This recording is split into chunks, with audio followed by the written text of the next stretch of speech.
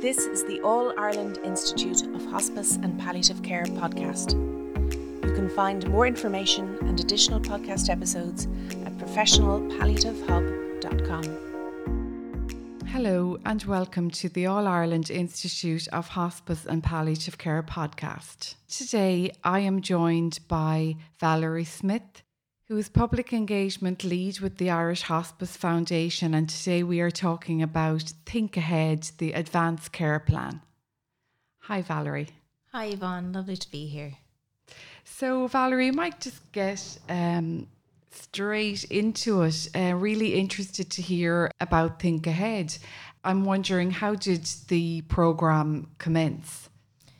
Yeah, so Think Ahead, and like you said, it's an advanced care plan, and this is a set of documents that guide people to think about, talk about, and record their wishes, choices, and preferences for end of life. And this came about in 2010 at our End of Life Forum, where it was envisioned because we were really seeing that people didn't know what their options were for end of life and what they could choose around their care and around their treatment. In 2014, we formally launched the set of documents.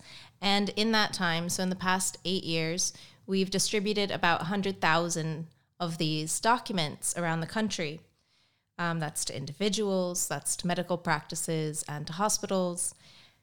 And this year, what we're very excited about is launching an expanded, easier to read version of Think Ahead. That sounds great, Valerie. And I believe that the resources are divided into, different sections that deal with different areas. So could you talk me a little bit through that? Absolutely. So Think Ahead, like you said, is divided into 3 sections. So the first section is called My Personal Wishes and Care Plan. The second section is called My Advanced Healthcare Directive. And the third section is a 1-page leaflet called My Medical Summary Form. So that first document, Valerie, My Personal Wishes and Care Plan, it sounds really good. I think it's something that people really think about and would like to record if that is needed, with their care later on. So could you talk me through what a person might put into that document? Absolutely. My Personal Wishes and Care Plan provides information on where and how you would like to be cared for if it comes to such a point in your life where you can't speak for yourself. So this will have information on your religious or spiritual beliefs as well. So that's really important in case the carers or people looking after you come from different traditions. This also includes information on what type of food you like or don't want to be fed.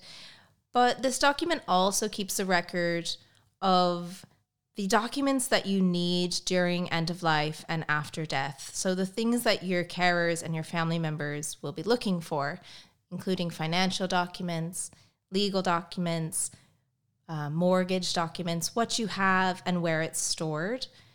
And lastly, in this section, Personal Wishes and Care Plan, you're invited to include what type of funeral, burial, or end-of-life care that you'd like as well. So being really clear on how you want to celebrate your life and have your death grieved helps smooth out the suffering for those people around you. Yeah, and I think you hear it's so important, Valerie, because I think it probably takes away a lot of the stress during such a difficult time for people. So what is the next document? The next document is My Advanced Healthcare Directive.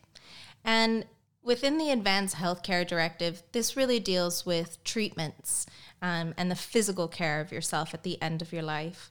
And again, this is only used and referred to when you lack capacity and you're not able to speak or express your own wishes and choices. In Advanced Healthcare Directive, you can do 3 things. You can refuse treatments, request treatments, And you can also appoint somebody to act on your behalf, again, if you lack capacity to express or communicate your choices. What this does is it ensures that your choices are protected all the way through your life. So the first thing, like I said, you can refuse treatments. And this includes things like CPR, feeding tubes, breathing machines, and so on. So you can refuse any artificial treatments. You can't refuse basic care, and that's shelter, warmth, or the offer of food and water. But again, you can refuse artificial treatments. And you need to be really clear about those specific circumstances that it falls under. But within our guide, we make it as easily able to fill out those forms. So that covers refusing treatments, Valerie. And what if a person wanted to request a particular treatment? That's a great question. You can request treatments, but requests are not as binding as refusals. Requests could be denied for any number of reasons, such as if it's unavailable or if your medical team determines that it would cause more harm or suffering to you, or if it's just not appropriate for what you need. But you can always put your requests in, and your healthcare team does need to refer to that and consider your requests. Coming to kind of the third, I suppose, important part, Valerie, there of the Advanced Healthcare Directive, which is your ability to appoint or nominate a particular healthcare professional. Could you talk a bit about that? Yeah, so the third thing you can do is appoint or nominate somebody to speak and act on your behalf. And this does not have to be a medical professional. It can be a friend or a relative, somebody that you trust, who will agree to what you have already written down in your document. They agree, yes, I'll represent you. I'll stand up, advocate for the treatments that you've refused, the treatments that you request. And this person is only called up when, again, you lack that capacity to speak or communicate your wishes. And so should that day come, you have somebody designated. And this can remove a lot of the stress and anxiety that you were talking about before when families or people don't agree on the correct treatment or the correct course of action at end of life. When you've named somebody that you trust to come and help navigate kind of those tricky questions, can be really beneficial both to yourself to make sure you get what you want at the end of life, but also it removes the stress and anxiety of friends and family around you. Yeah, I think it's such an important message, Valerie, there that you've said, and just to emphasise that it is such a challenging time, and anything that can alleviate that for people. And sometimes it is around trying to make the right decision for the person you love at that time. So then I see the medical summary form. So what does that entail? The medical summary form is a one-page leaflet that summarizes, just like it says, everything that you've put into your other documents. And you can bring this to your GP or your specialist or your healthcare team and use it as a way to start a conversation about what you want for yourself at the end of life. You can also ask them to make a copy of it and put it in your file. So when the day comes that your team, your family, people around you are deciding what kind of treatment you need at the end of life. And again, when you're not able to speak for yourself, they have on record that you have already put a lot of these decisions down onto paper.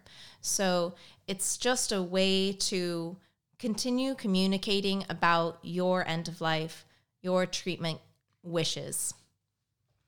Thanks, Valerie. And I think that it's something that people should consider doing, that I would certainly consider doing.